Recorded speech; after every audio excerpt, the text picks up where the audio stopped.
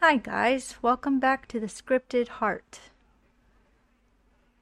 It has been quite a week. It has been freezing cold, literally, but my family and I have been enjoying snuggling under the covers and having plenty of movie days on top of getting all our school assignments and daily chores done. Have you ever had a day or a week or even a year for that matter where you have just had a theme? My week was like that.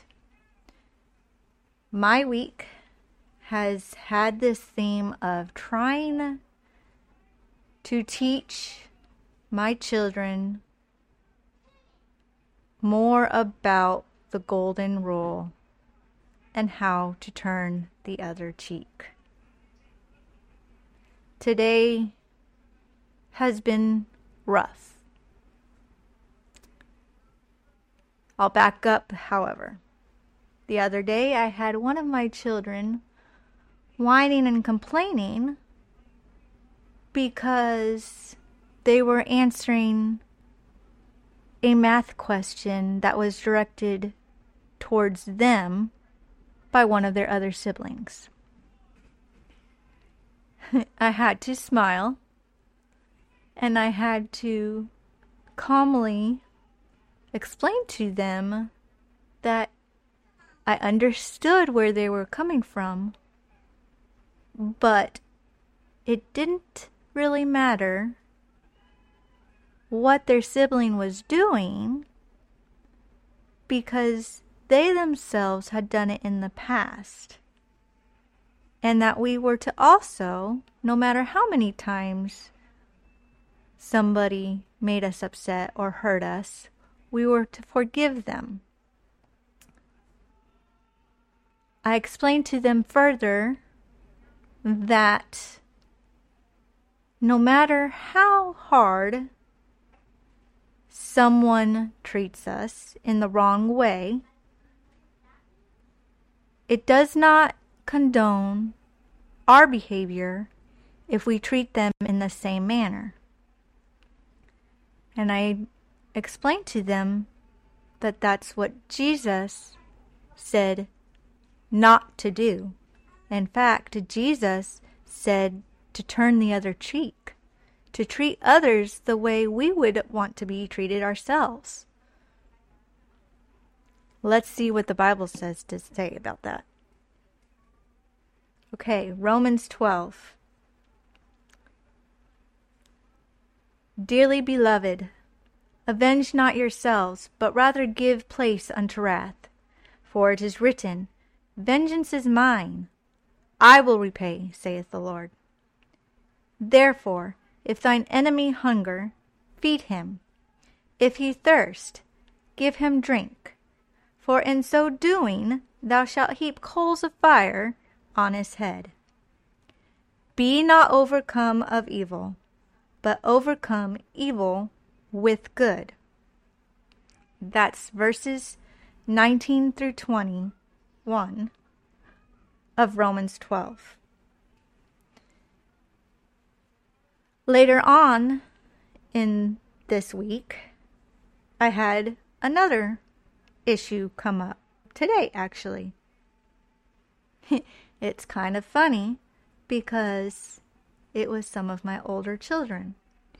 And my older children said the exact same thing that my younger child said a few days ago. Well, they're treating me this way. I then had to do the same kind of thing that I did with my younger child. I had to explain to them that just because someone treats them wrongly does not mean that it is okay to treat them in the same manner, and that Jesus said to do the exact opposite, to heap coals of fire on their head. Let's read another passage of Scripture and see what that one says. Matthew 38, and 40 of chapter 5. Ye have heard that it hath been said, an eye for an eye, and a tooth for a tooth.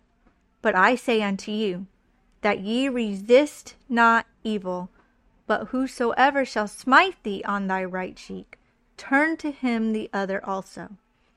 And if any man will sue thee at the law, and take away thy coat, let him have thy cloak also. Let's read one more. In Proverbs chapter 5, verses 21 through 22. If thine enemy be hungry, give him bread to eat, and if he be thirsty, give him water to drink. For thou shalt heap coals of fire upon his head, and the Lord shall reward thee. The north wind driveth away rain, so doth an angry countenance a backbiting tongue. It is better to dwell in the corner of the housetop than with a brawling woman and in a wide house. So you see, the Lord seems to think that treating others in the right manner, despite how they're treating you in the wrong manner, is of the utmost importance. I always tell my kiddos, if God said it more than once, it was very important. Now, I'm imperfect. I fall short too. I don't always respond the way I need to respond. It is a constant lesson with me, myself. I told my kiddos earlier, just today and the day before, I am speaking to myself as much as I am to you. You work on you, and I'll work on me, and we'll feed off of each other. We need to feed off of each other in a good way and not in a bad way. So, where does this all lead to? This leads to me, a daughter of Christ, encouraging myself, but also taking note and encouragement for you to let go of the bygones. Don't let it eat you. It's okay to take a break, to gather your emotions, to gather your thoughts, to gather your feelings. But don't be ugly just to be ugly. Don't be rude just to be rude. Don't be short-tempered just to be short-tempered. Again, it's okay to take a break and take some time to yourself.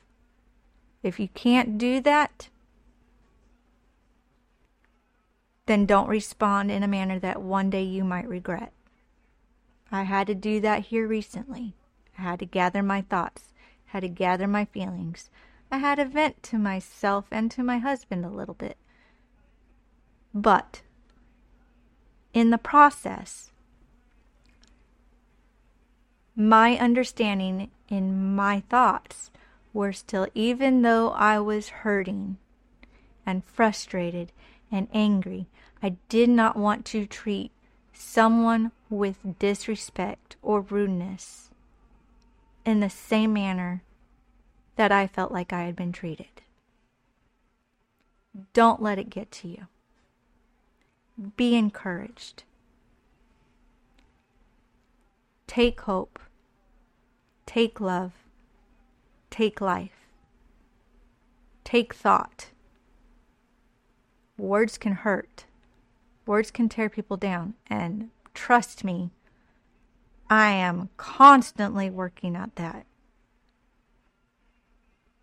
But remember, if you are a child of God, who you serve, who you live for. Watch yourself. Control your emotions. Don't let your emotions control you. It's okay to be frustrated. It's okay to be sad. It's okay to be hurt. But like I tell my kiddos, when those emotions start controlling you, that's where it becomes wrong. So, in conclusion, take some thought for yourself and remember to treat others with love and respect. And even though it's hard, I encourage you to treat others the way you would want to be treated. Because we cannot control others' behavior and actions. We can only control ours. Their actions do not condone how we treat them. Two wrongs do not make a right. So, for now, I'll leave you with our closing moral.